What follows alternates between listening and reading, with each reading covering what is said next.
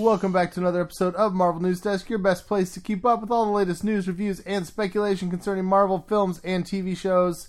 We've got our usual panel today. We've got Adam and Rhiannon and me. I'm Caleb, and thanks for listening to the show. Welcome. Have you guys been reading these Powers of X and House of X Hickman comics? No, see, everyone says they're really good, but I haven't started. Admittedly, I haven't started because every time I read a single Hickman comic, I need to sleep it off for about a week. It's just so dense. The one thing I do like, I mean, Hickman always does, he makes it bigger than a comic, right? He makes it almost, not really prose, but he has the charts and the pictures, right? I like the graphs. It's all about the graphs and the maps. That's what I like about Hickman, other than his incredibly dense reads.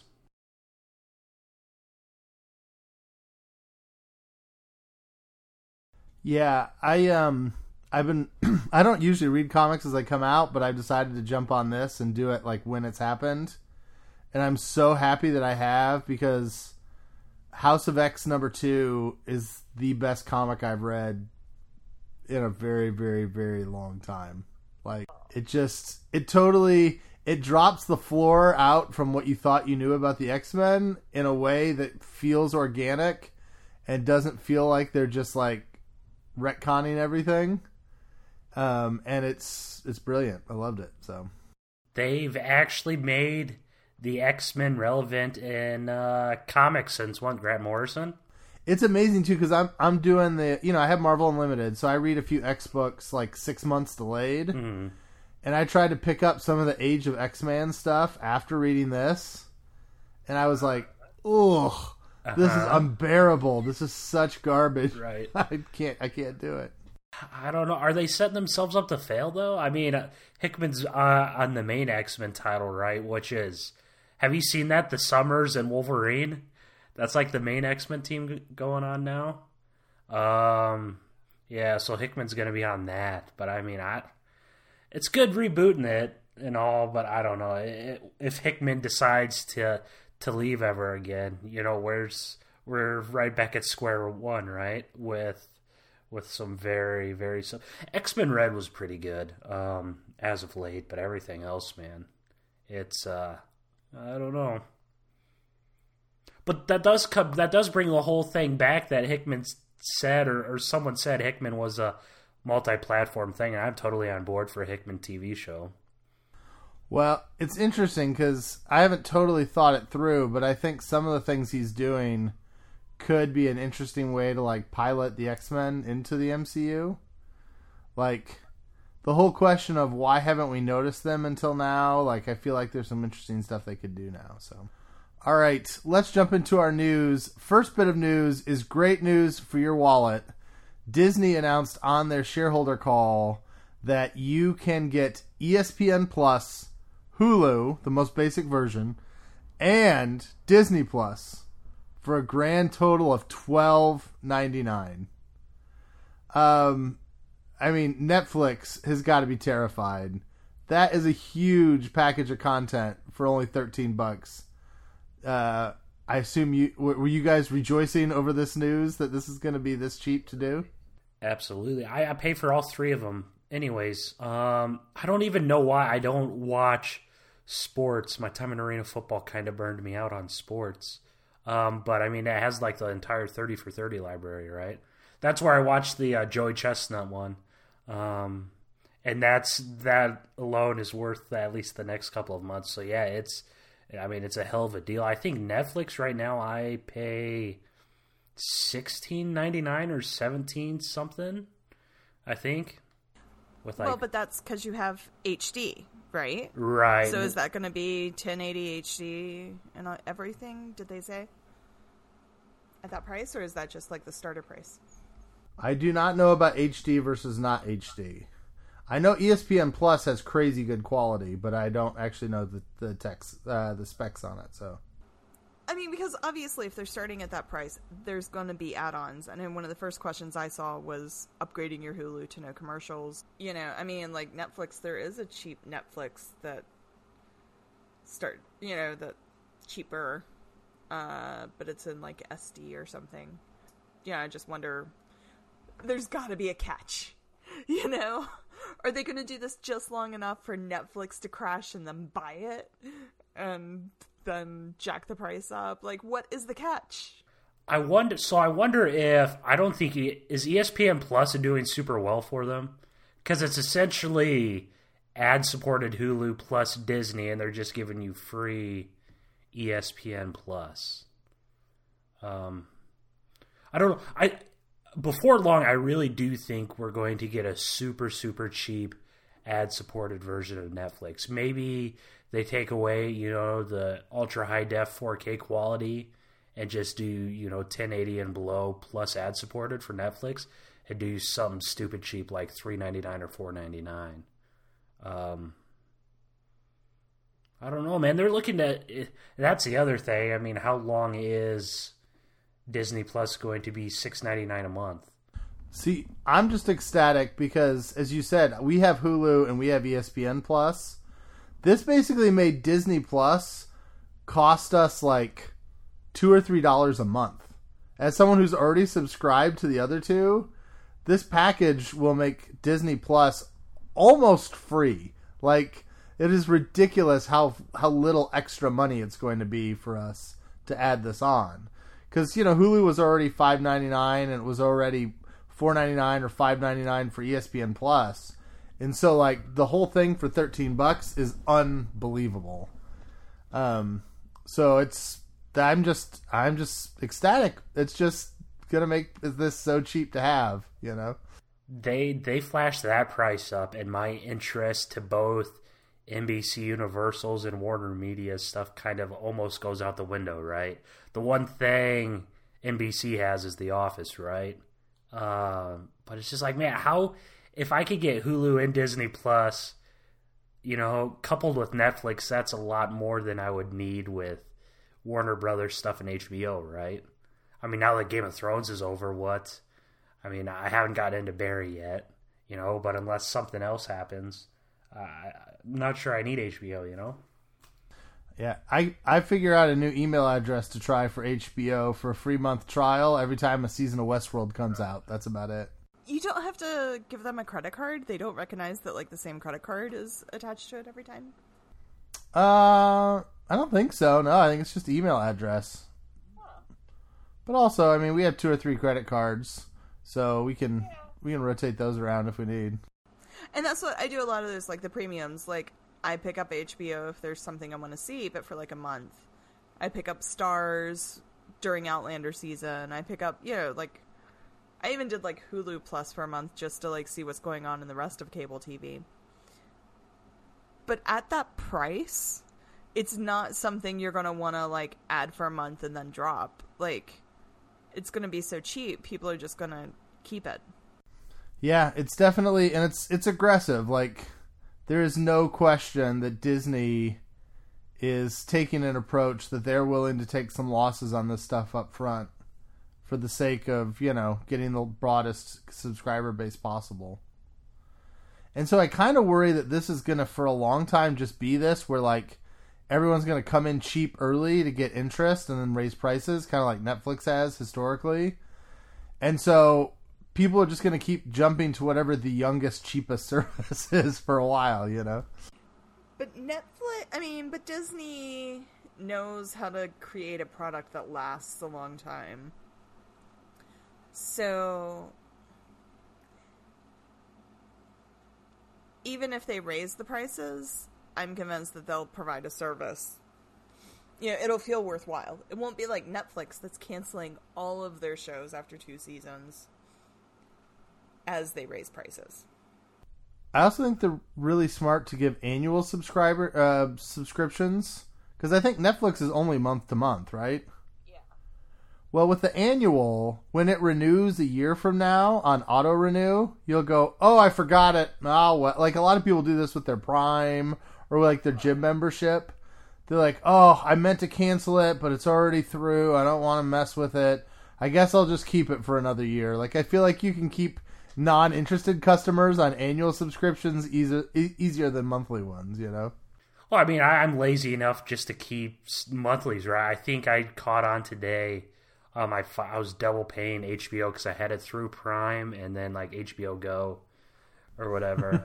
And like I'm like, all right, this is stupid. I've done this for about 6 months. Whenever Game of Thrones started, it's so asinine, right? It's a one-click sign up, and then I had 5 or 6 clicks to cancel. And it pissed me off because you couldn't cancel it on your phone. You had to use a web browser. And I'm like, man, this is ridiculous. All right, awesome. Let's move on to the next bit of news. We have some more Eternals casting. Just when we thought there was no way they could add more people to this movie, the talk is that Barry Keoghan will be added to the cast, and that possibly Gemma Chan will be added as well. Causing kind of the first double casting in the history of the MCU movies. Do you guys have thoughts about either of these, or if this is a good idea to have Chan back this quick after her appearance in Captain Marvel? I mean, I immediately saw it and thought, okay, we're getting Captain Marvel tie-ins in this. Is she a different character? Oh, yeah. My understanding was she's not going to be Minerva in this. Oh. Weird. Okay. Are there not that... Okay. Right. What? Right. See, I don't think I care, because she, she's got all that blue makeup and stuff on. Like, I was trying to think of it this way. If Andy Rooker or Zoe Saldana got on another Marvel movie where they didn't have the Guardians face paint on, I don't think it would feel like the same person. Like, they're so different behind all that makeup. But, I mean, there are plenty of really good actresses out there of every ethnicity. Why? I mean, if there weren't 6 billion people in the world, I'd understand recycling actresses this quickly. No, like, it makes no sense to me. I mean, it's not that I'll confuse her for who she was. I'm just like, why on earth do we need to be recycling actresses? It bothers me more. I mean, the taking a Netflix person and putting them in a movie, that doesn't bother me because they're different enough. You know, we all know Feige never watched the Netflix series, but in his own movies, like a couple years apart, that seems meh. It does demonstrate just how it's not all connected, right? It's not.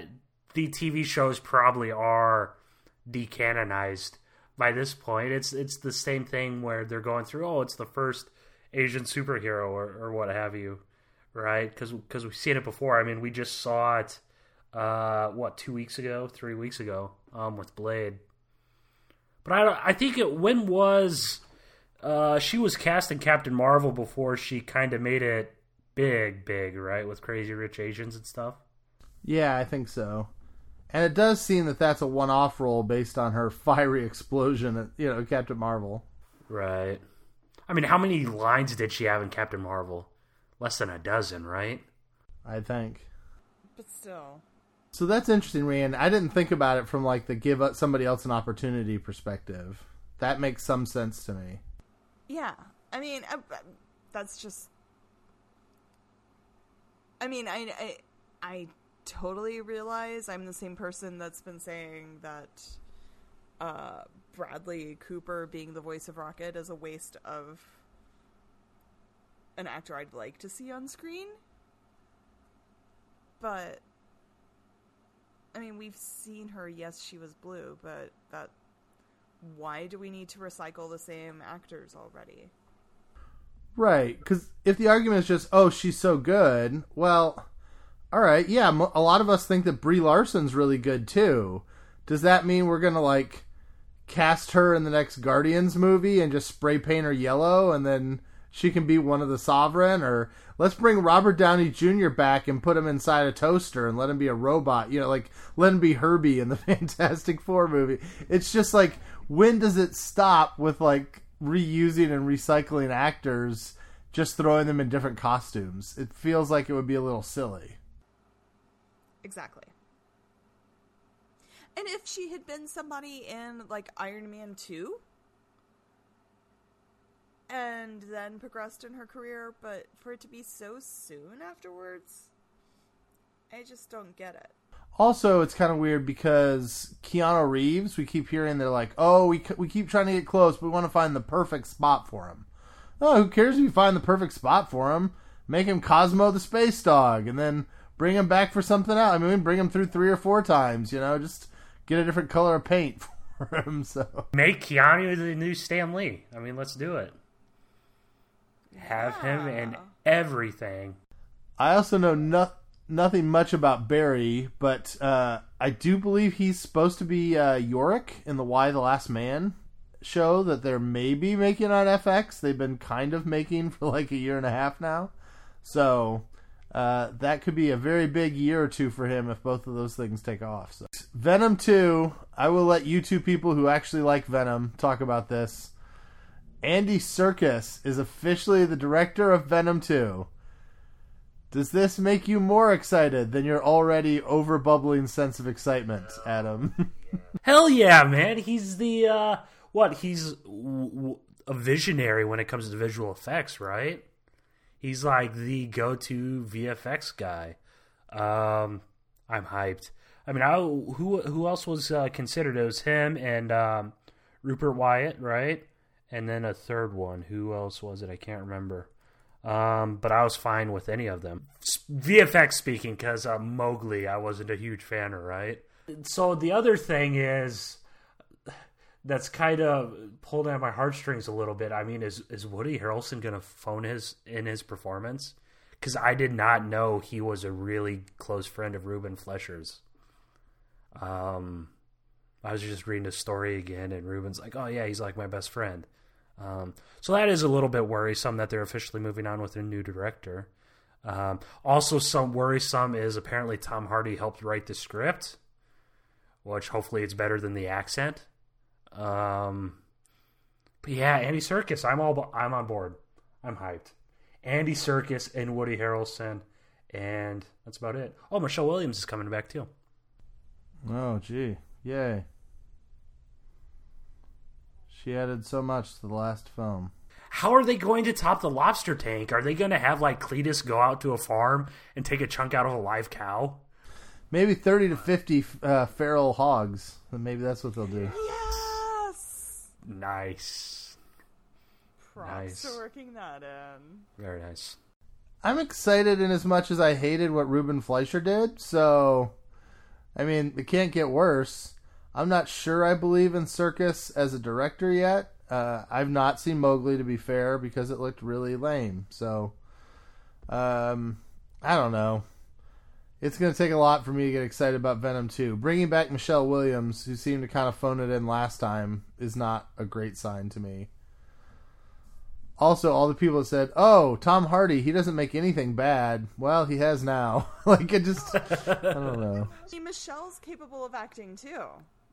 Like, Michelle can put in a performance if you give her material and, motivation. I'll put it this way. If the cast has half the energy that Serkis had on Black Panther as an actor, then it's going to be a lot better than Venom 1. Like, if he can just bring some of that, like, enthusiasm that he brought to Claw and, like, share that with the cast, so it seems like they actually enjoy this movie they're making, and in not, like, a frantic eating lobsters way, then I'm excited. I hope he gives Eddie Brock, like, a SoundCloud or something. How amazing would that be? Nice little Easter egg.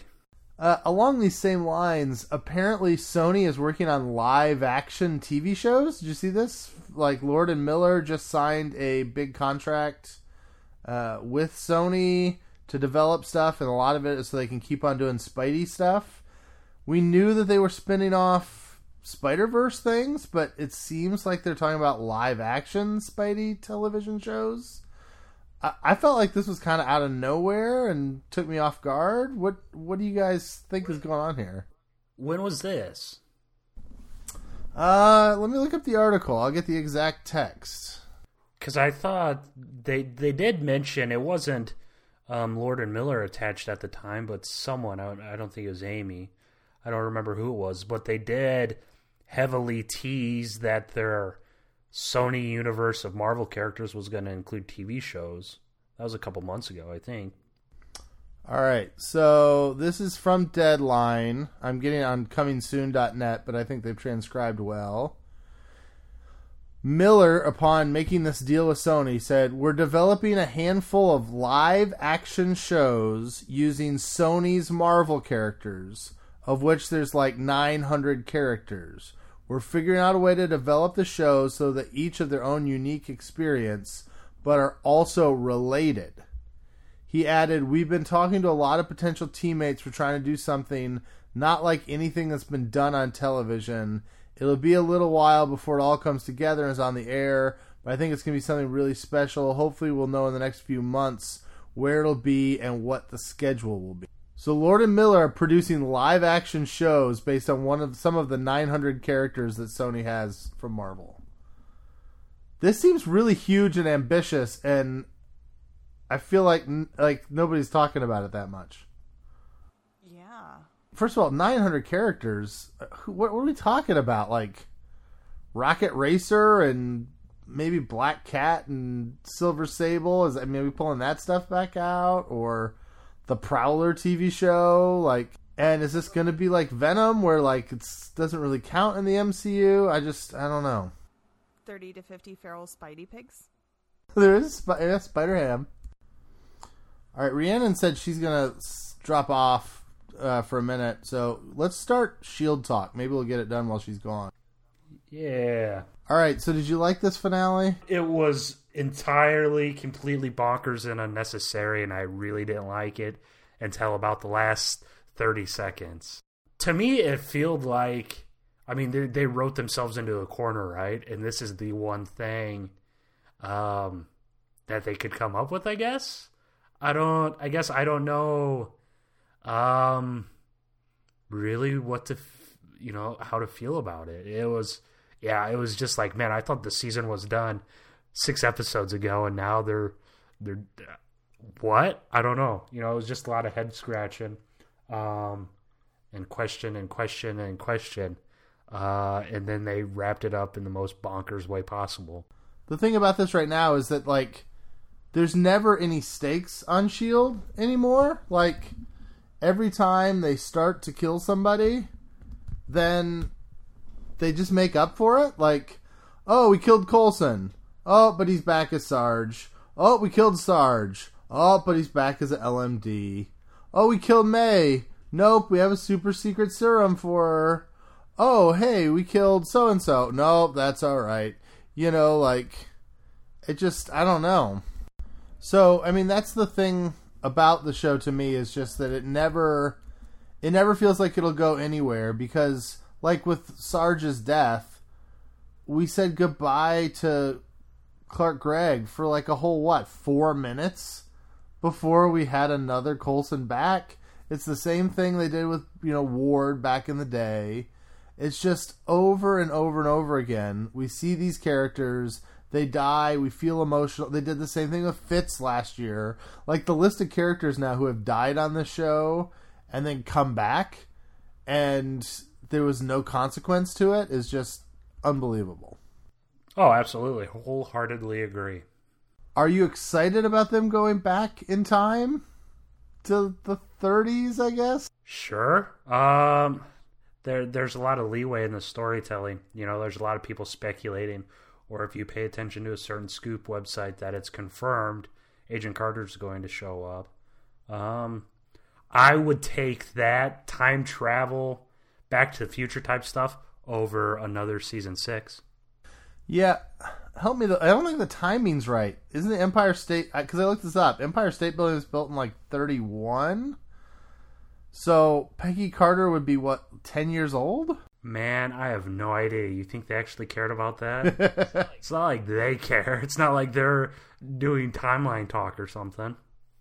All right, we got Rhiannon back, so that can serve as our brief Agents of S.H.I.E.L.D. talk, but yeah, I'll be interested to see if you like it, Rhiannon, because it's all right. We did not enjoy it, so. It was all right. I mean, it gets a lot worse when Brett Dalton shows up, but. But what I really, I enjoyed the first hour. I enjoyed Deke having his emotional breakdown and making Fitz feel like, dang it, yes, that was Adam. probably the best part of the episode. No, I just said I liked it. I mean, if you liked, I liked the second half better. Oh, okay. Yeah.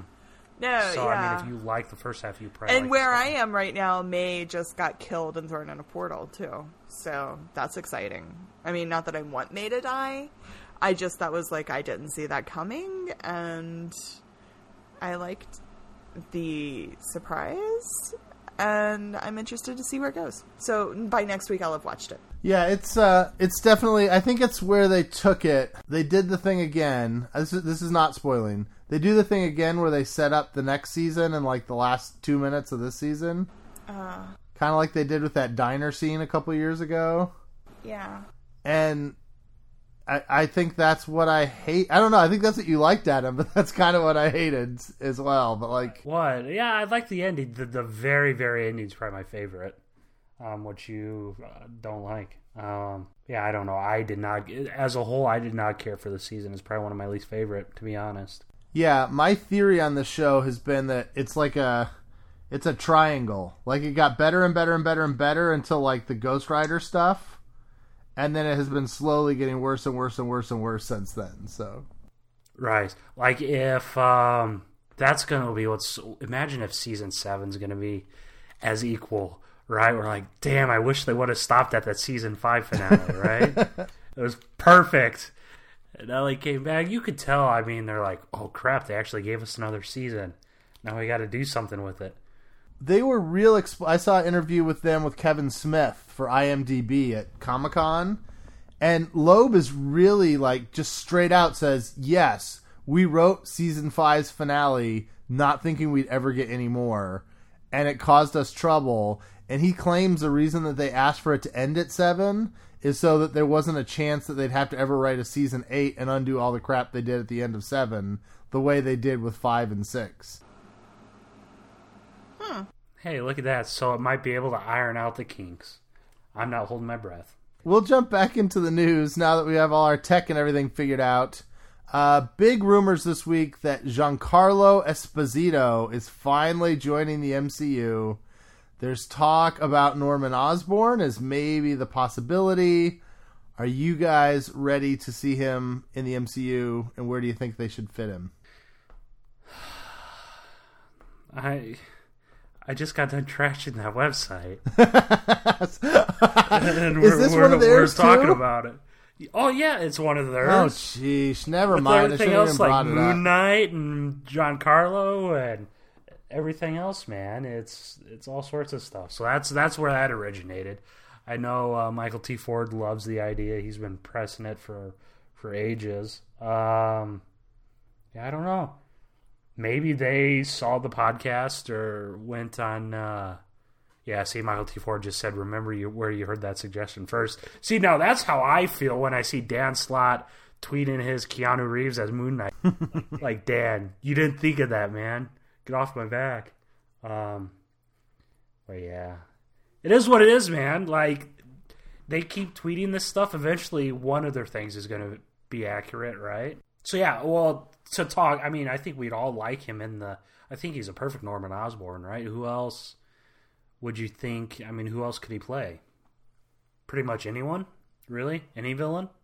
Yeah, I mean, I think you guys remember my outside the box idea for him a while back, but I like him as Namor, like an older, grisly Namor, but... Oh, I do remember that. I'm like, yeah, I really hated that idea. So I do remember she brought it back up. But I love him. I mean, I liked him a lot. He was in NBC's Revolution for a while, that show where the electricity went out everywhere forever. And I thought he was really, really good in that. And so I've been wanting him in the MCU for a long time. I'll be happy to take him anywhere. I don't know, man. He's getting pretty busy with The Boys now on Amazon. When's he going to have time?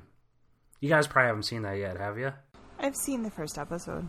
I can't remember if this is something that I've just thought in my head or if it's a idea that maybe we're stealing from Michael T. Ford, but I really would love to see Justice Smith as Harry if we get Giancarlo.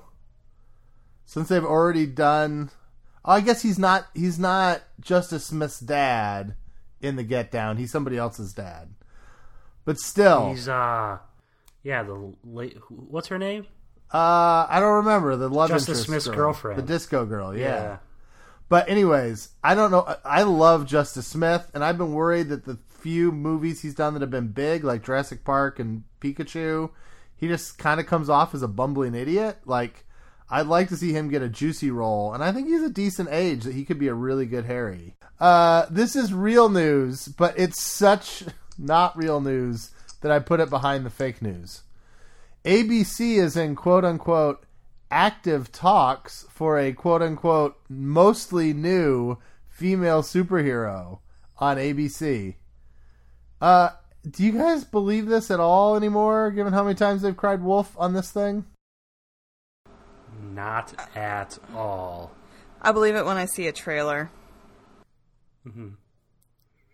Not even then. I'll believe it when it premieres on the network. Deadline and THR and all these guys, they're getting this info from someone, right? There's someone at ABC who's quote-unquote leaking this. Like, I feel like they're leaking it until Michael T. Ford tells them a good idea. Like, until he just, like, tweets back with the right thing, and then Loeb will be like, right, that's exactly it. This wasn't even leaked, though. Deadline spoke with the president of ABC, who told them. What advantage is that to the president of ABC? What do they get out of talking about doing something for the 8th time? They've talked about John C. Ridley. They've talked about a Jessica Jones-like show. They talked about like an A-Force show. For some reason, most of the time, it's been a female character. But what do they get out of giving this, like... wasn't there another one from the Wonder Woman scribe that, like, got, like, a put commitment or something? Yeah, it got a production commitment, and then suddenly it got shelved. Which I totally forgot that it got shelved. I don't know. And plus they're rolling out Stumptown, too, which is about as Jessica Jones as it gets, right? It's pretty much a Jessica Jones ripoff. And strategically, I always understood they kept S.H.I.E.L.D. because ABC is kind of a female-dominated channel as far as viewership, because they had the Shondaland stuff, and they had... Desperate Housewives for a long time. And so they liked S.H.I.E.L.D. because it brought a male audience. Now, we all know that men can enjoy a female-based show. I'm not saying that's not the case. But, like, specifically then going to, like, a female character when you've kept Marvel around for the male audience. There is nothing about this that's ever made Loeb or ABC look competent or get us excited. And I feel like if this ever does happen, we'll go... Oh, this is the reheated, microwaved, 4 times done over, picked apart by John Ridley, kicked around by the Wonder Woman writer, show that nobody's ever wanted to make. I just think the buzz would be negative at this point for a show like this. So it just seems weird to me that we keep getting this story over and over and over and over again. I really want to know the creative process, right? Do showrunners, do creatives pitch Jeff Loeb their spec scripts?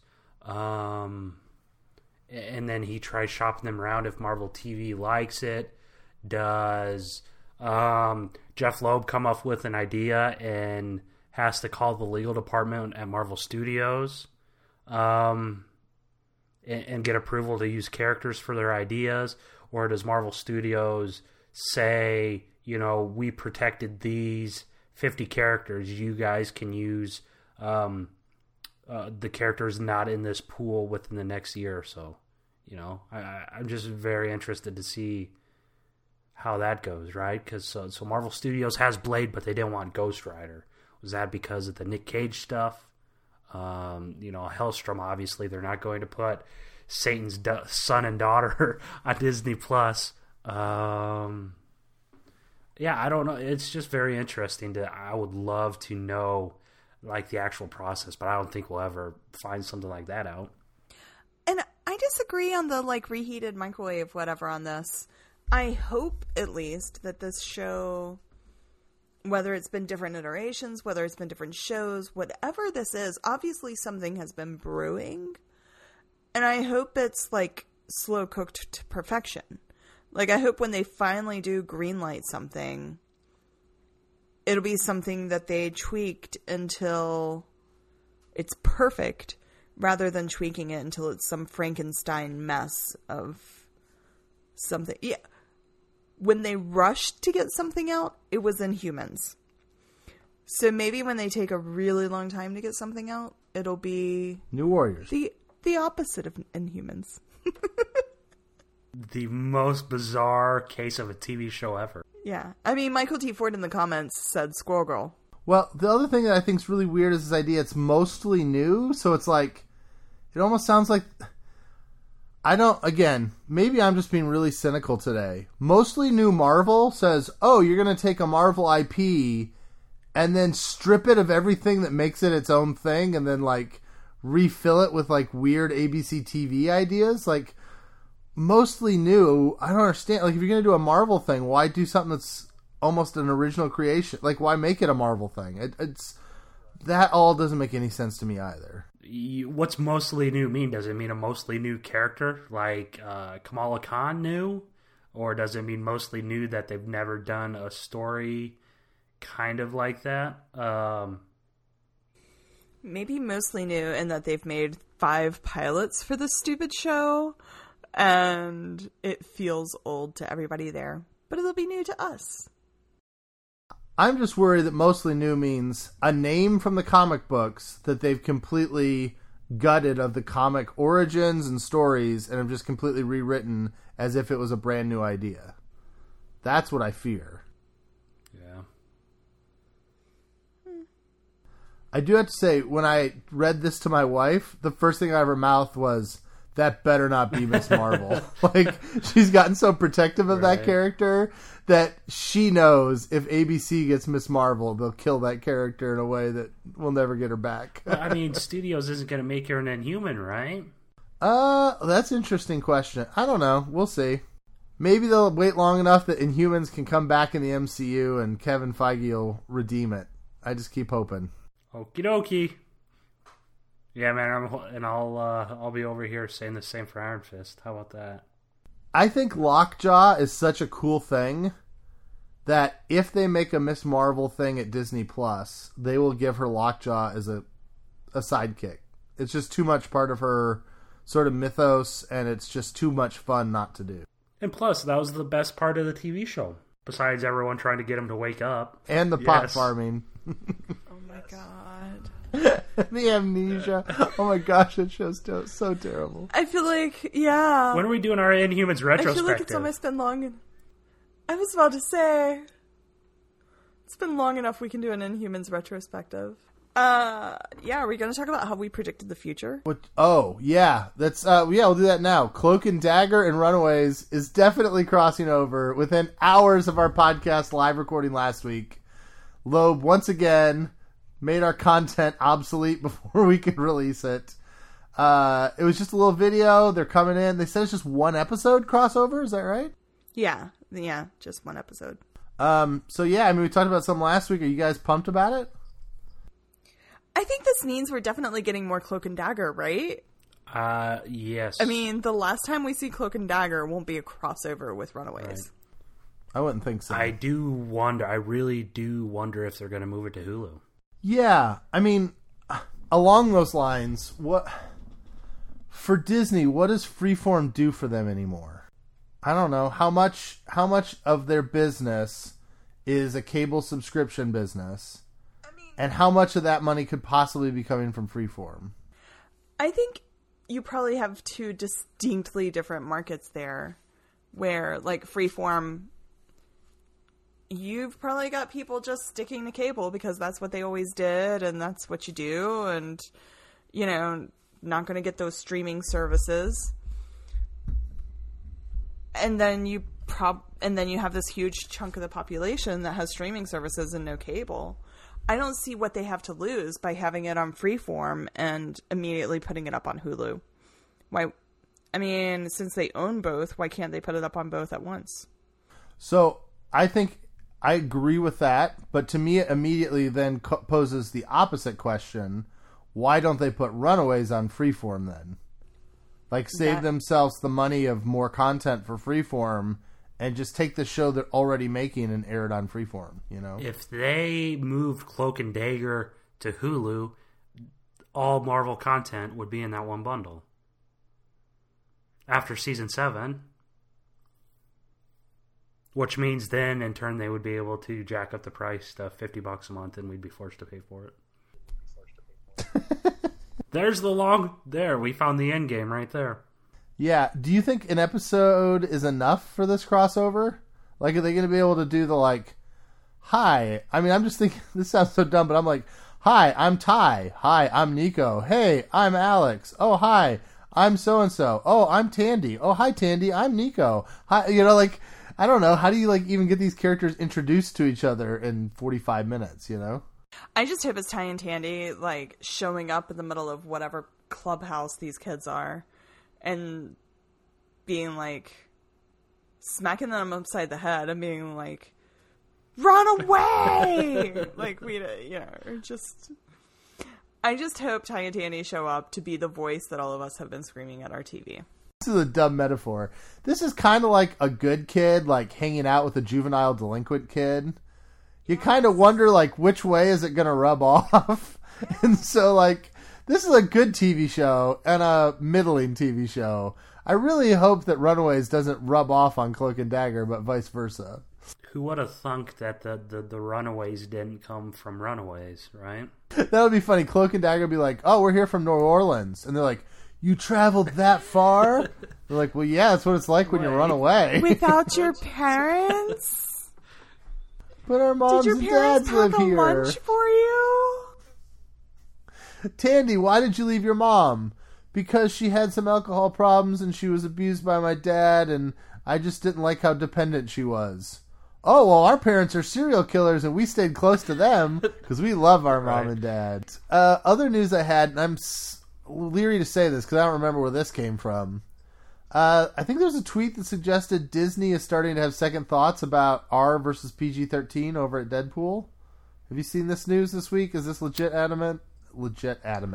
Adam, is this legitimate? No idea. I've seen it as well. I've seen your buddy Rob tweet about it several times.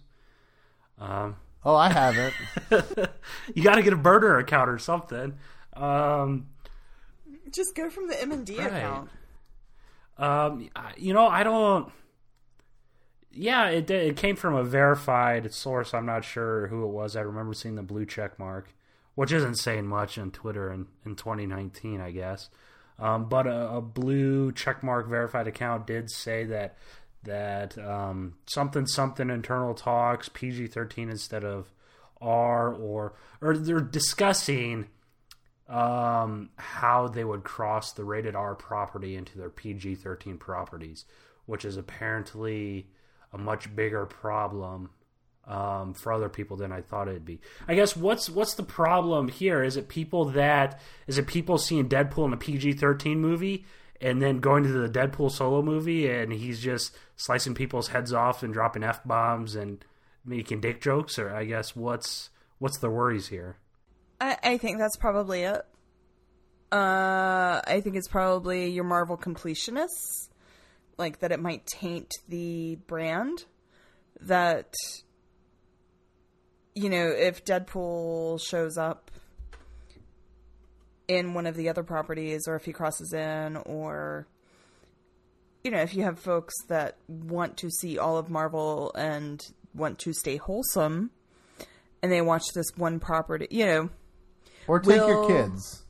Yeah, will not being able to see this one property make the whole brand be... will it discourage people from being completionists?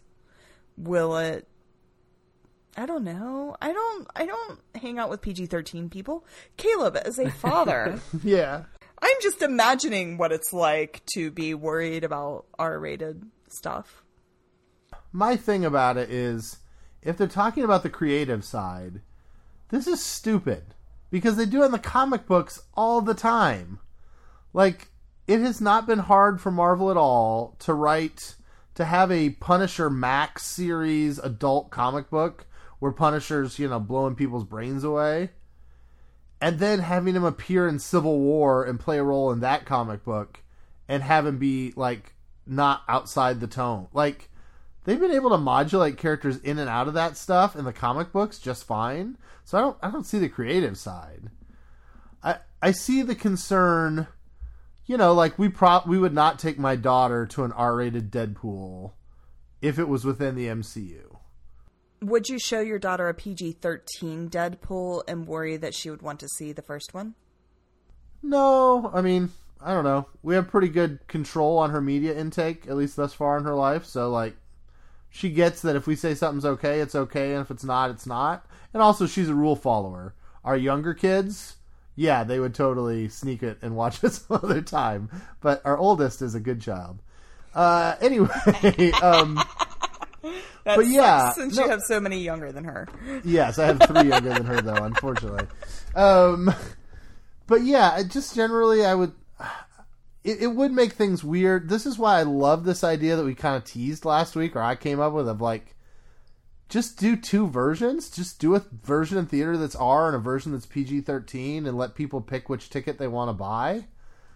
Because, for me, I would watch it with her and in the PG-13 and then go back the next day and rewatch it in the R version. Like, I would go twice because I find it interesting as an experiment, I just know that they need to figure this out, because if they're going to continue to expand the characters, eventually they need to do an R-rated. And for that matter, they need to do some PG-rated ones too. Like, I'd love a PG Power Pack movie. I think that would be really appropriate and cool. So, I don't think this has to be that difficult. Like I said, the comics have done this forever, so I don't get why this is so hard.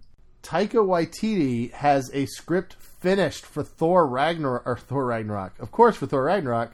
But he also has Thor Love and Thunder, the first draft anyways, done.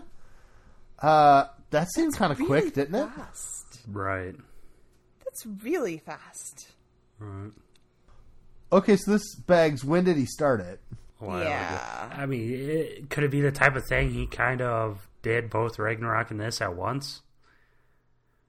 Or not at once, but at least he probably had a good idea, doing Ragnarok. Maybe not even a treatment, but an idea. Did it say the script's done, the first draft of the script, or like a treatment? I don't know. It was on comicbook.com. I just saw it. Just came out in the last. So yeah, I mean, it's. I think it's exciting. I'm a little surprised. Did you guys ever get the vibe that Waititi was going to be like one and done? Like he was doing this just to see if he could do it, and then. But it seems like he actually enjoyed it, and he must really enjoy it if he's throwing himself back into this fast. Have you listened to Snyder's new podcast, The Snyder Cut? I think that's what it's called, The Snyder Cut. Oh, he did not call it it's called The Snyder Cut, yes. I dislike him more and more every time I learn. Who was it? It was him and, did he have Justin Kroll on? I think he had Justin Kroll on.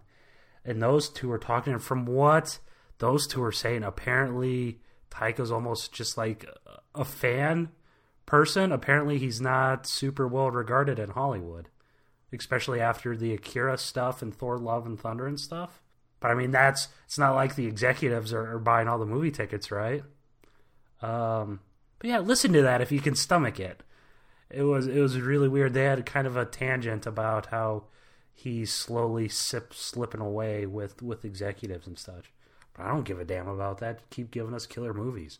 I can say I don't dislike any of his movies. Yeah, I think that he likes to do things his way.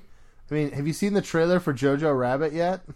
It's going to be amazing. It looks so brilliant. Yes. Right. And I just saw today he's going to do a movie about the Samoan soccer team. Yeah. It's going to be like cool runnings or whatever. I think what's great about Taika is how little he cares about the game. And I think what stinks about Zack Snyder is that he's a crybaby who cares too much about the game.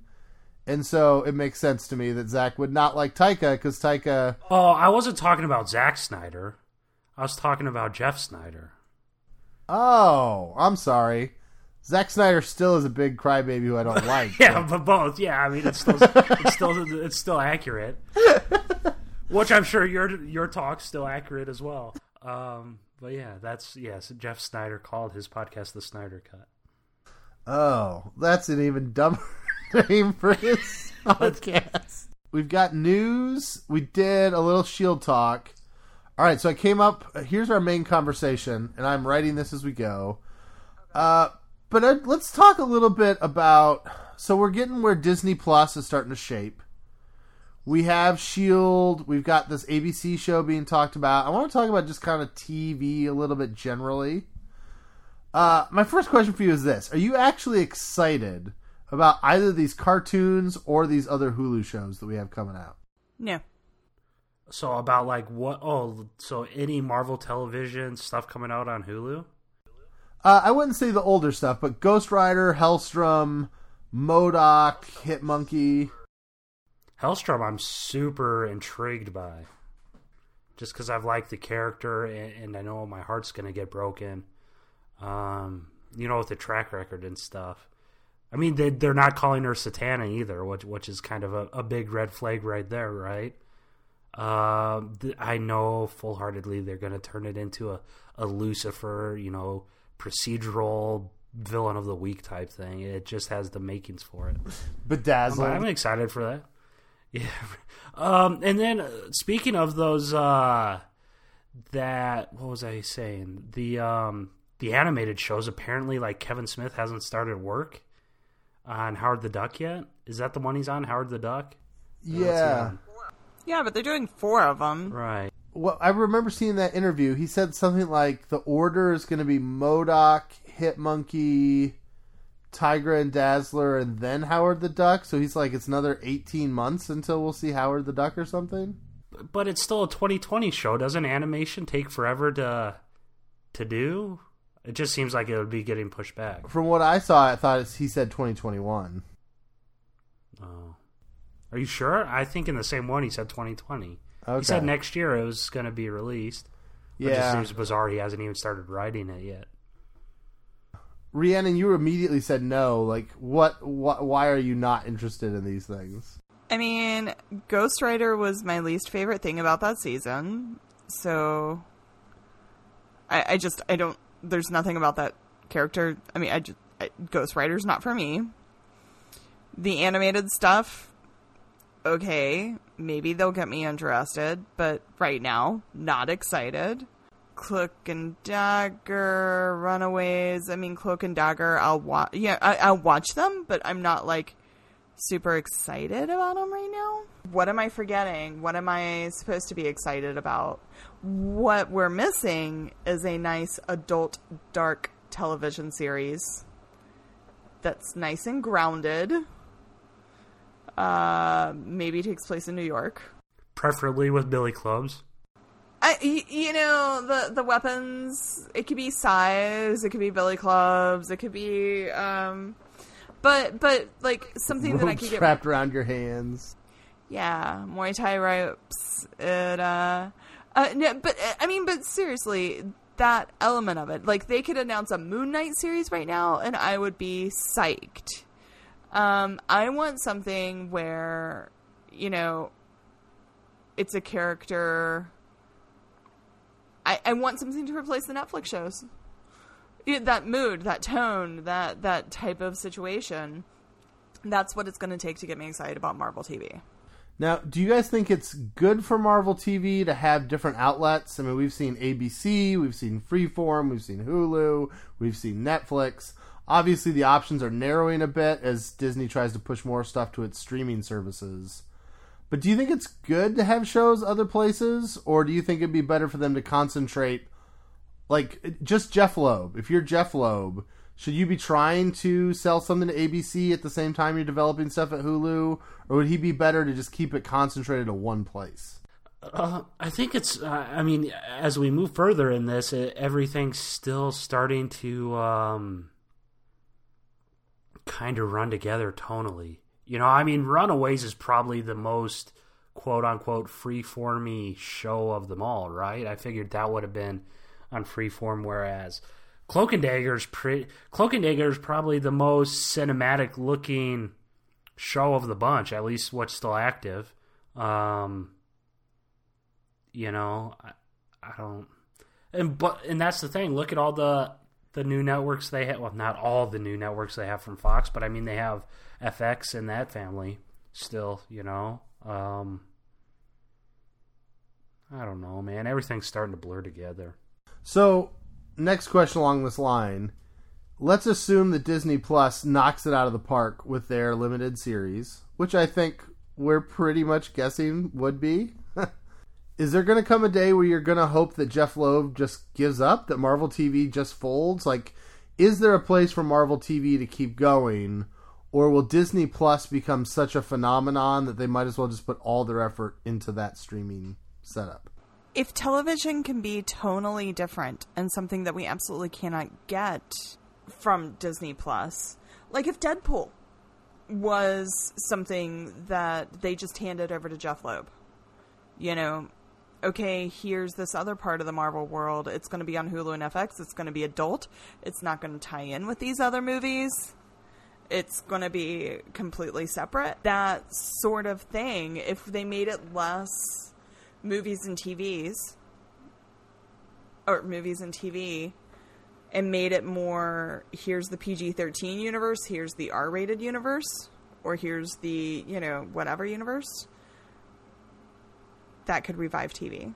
I'm afraid that Marvel TV is going to struggle to move past this era, because we've talked a lot about how, you know, what's a good length for a TV show, and is 13 too long at Netflix, and yeah, we like The Shield being a slightly smaller order, but I think that if these Disney Plus shows do what they want them to do, it's just inevitable that people will compare them.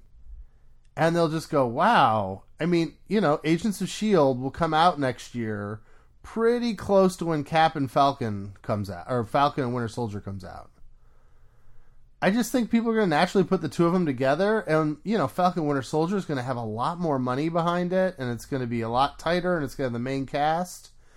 And people are going to say, we know that Loeb and Feige and TV and film are different, but the average fan is going to go, what is this? Why do I care about this? Why don't they just do all this stuff on Disney Plus? Like, I see what you're saying about the different tones, Rhiannon. I just wonder corporately if at some point Disney just gives up and pulls the plug on Marvel TV, you know, and just goes only to the Disney Plus streaming. It just seems an inevitability to me if the quality is what we think it'll be. And TV right now, it feels like Jeff Loeb is just throwing everything at the wall and seeing what sticks. I mean, everything. Everything. And yeah, I mean, I'm with you. If something doesn't come out and become truly a standout, I don't see it surviving. It's not like TV's gonna die, right? I mean, I don't think Marvel's... Well, but if they're over on Plus making TV series, this element of Marvel could die. But, I mean, this isn't unlike what we had with Marvel Studios and Fox and Sony, right? With the X-Men and with the Spidey properties and whatnot. That's pretty much the same scenario we were in for a few years. I think it's different, though, in one really important way. In the end, they are part of the same company.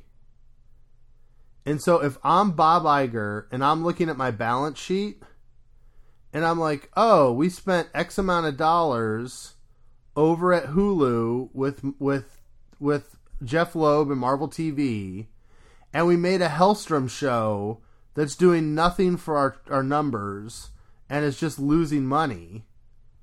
And, oh, look, every time I put $1 million into Disney Plus Marvel stuff, it brings, $3 million in subscriber numbers. At some point, doesn't he look at it and go, well, knock it off. We're just going to cut this TV over here and take that money and put it into Feige's lap and let him make more money. Like, at some point, there has to be some intercompany competition for who's going to use the capital the best, particularly as they have to probably get tighter about how much content they make. Does that make sense? But it's still technically two different platforms, right? It's still two different mediums, kind of. Right? I mean, we're talking about movie and television studios.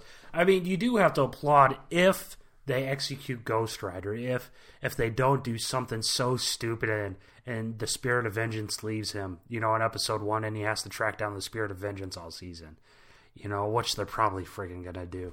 But on if a they bicycle. don't do something, right? If they don't do that and make Ghost Rider full on, almost scary, I mean, that's super, super ambitious for Marvel Television, right? I mean, Mark Kolpak did a pretty damn good job on Ghost Rider in season 4, at least visual effects wise, and now that he certainly has some time on his hands, maybe he goes over and helps out with that visual effects.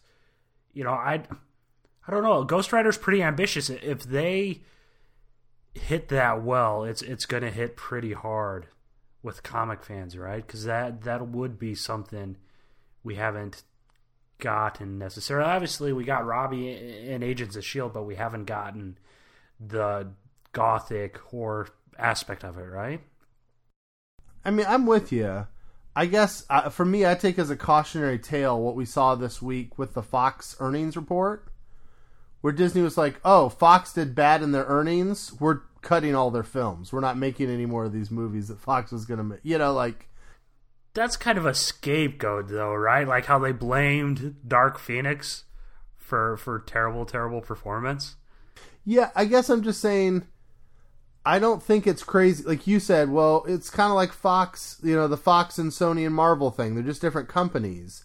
I mean, I hear you, but now that they're under the same umbrella, there's only so much money at Disney for content. And if they have a production studio that is doing inferior stuff and a group that's doing better stuff, particularly since they both have the name Marvel on it, I just would not put it past Iger to someday pull the plug on TV and say, forget it, we'll just put more resources towards studios. I mean, at this point, given the kind of return that Marvel Studios produces on everything they touch, why would you not put as many dollars into that dollar multiplying machine as possible? Right. But I mean, ABC and Freeform is never going to go away, and FX is never going to go away. And ABC said they need a Marvel show on air at all times. You heard it from the ABC president herself. So I don't know. I think some of this too, to be fair, I think traditional TV is going to die a lot faster than we think. So, you think? Mm-hmm. The numbers this year for cord cutting were extreme. Like, it's happening so fast now. But we can't go too much longer, man. I mean, obviously this bundle comes along, that's $13, but everyone's doing a streaming platform. We've talked about this before, right? About if you signed up for every single streaming platform, you're at $300-$400 a month. But some of those are going to die. Increasingly, like people my parents' age are being convinced to cut the cord on cable. That's really bad for cable. Like, cable still exists for people who are too old to understand streaming. No offense if we have listeners in that age bracket, but like, that's just kind of how that works. And so I just, if my folks and my in-laws are like kind of jumping on this cutting the cord bandwagon, it's not good for the future. Does that mean we're going to get more crappy sitcoms and stuff? I mean, as soon as people started joining, as soon as old people got on Facebook, that's when everything started going downhill. We're going to have a streaming service soon that's all CSI shows and bad sitcoms. Oh, CBS All Access. That's what that is. That's a thing. Nothing but procedurals and Golden Girls. All right. I think that's good for our main topic. I don't really know how long this episode is because we've cut in and out so many times, so I think we've got enough. Let me jump over to the mailbag. Love Waffle had a lot of good Agents of S.H.I.E.L.D. points. Felt like it got too convoluted, as we talked about last week. He says, I understand the monoliths less now than before this season. There's a lot of weird stuff about how they sort of trusted Sarge as long as they did. And it's just the stuff back and forth on the grieving on Coulson and Sarge is weird. Also, a spoiler I won't put in there, but they did something that he's tired of seeing them do. He has some good ideas for what they can do next season. Maybe we'll come back to that, but that'll be good. Herman was talking a little bit, as we talked last week, about a trans actor or character in the MCU.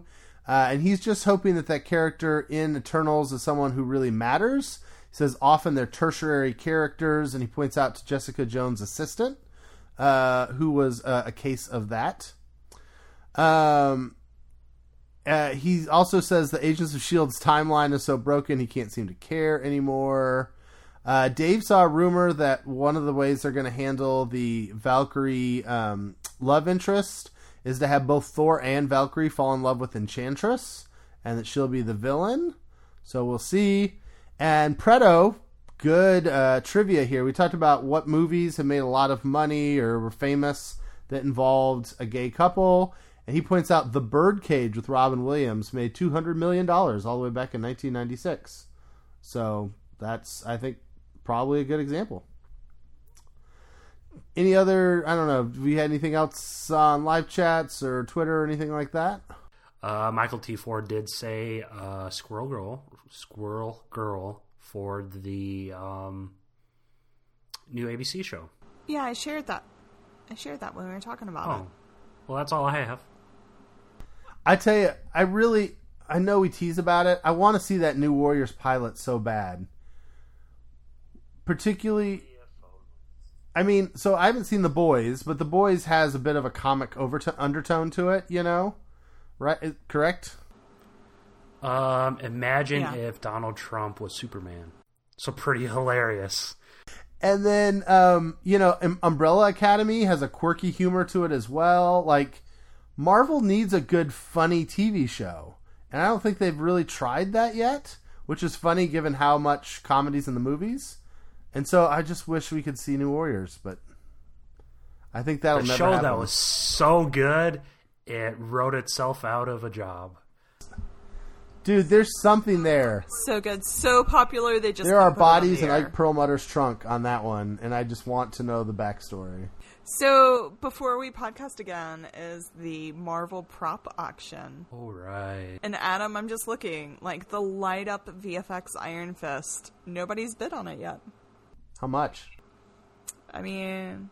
one of them's starting at $750. Hard pass. Chump change. What about are the masks still reasonable? One. I know there was like a backup mask that I thought about. Yeah, like I have no idea. There's like 38 pages of this, and I'm just... It's super not user-friendly either. I got exhausted looking through the catalog. I'm like, I don't even care anymore. Yeah. There's one of the yellow masks is $1,000 right now. That's a lot of chicken nuggets. Yes, it is. Yes, it is. I know one of the Matt Murdock red glasses is already up at $3,000, and they had only estimated it at like $2,500. So you got outbid. Ooh, is there any Father Lantom stuff? I'm sure there is. If I could affordably get a Father Lantom like collar, I might do it. They have Danny Rand's straitjacket costume. I'll look for you. I'll look through it tonight. What have you bet on? You've bet on something, right? No, this is actually... I signed up for the website like whenever you first could, and I haven't touched it since. So this is my first time actually looking at it. They have the psych ward vending machine from Iron Fist Season 1. They have the stunt microwave that was thrown at people in Daredevil Season 1. Yeah. The proto... Can you imagine having that vending machine? Hey, why do you got a vending machine in your house? Oh, it's from a TV show. What show? Iron Fist. There's a vending machine in Iron Fist? Yeah, it was in the asylum. What are you talking about? The prototype Iron Fist mask is only $450, Adam. So, just think about those chicken McNuggets. Oh, Wendy's is bringing back Spicy McNuggets on Monday. Or not Spicy McNuggets. Bringing back Spicy Nuggets. I refuse to say chicken anymore. I thought we discussed that I'm not doing spicy. It's no more spicy. But it's... Spicy no likey me. Spicy no likey. Caleb, they have young Matt Murdock's crucifix. It's already up at $275. But it's on the first page of the auction, so I think all that stuff is like just getting bids because people are too lazy to scroll. I'll let you know if I see any Father Lantom stuff. All right, sounds good. All right, talk to you guys next week. Yeah. thanks for listening to the podcast. You guys know all the stuff. Like us on the places and give us money on the other place and all that kind of stuff. So thanks for listening to the show. We'll see you next week, guys.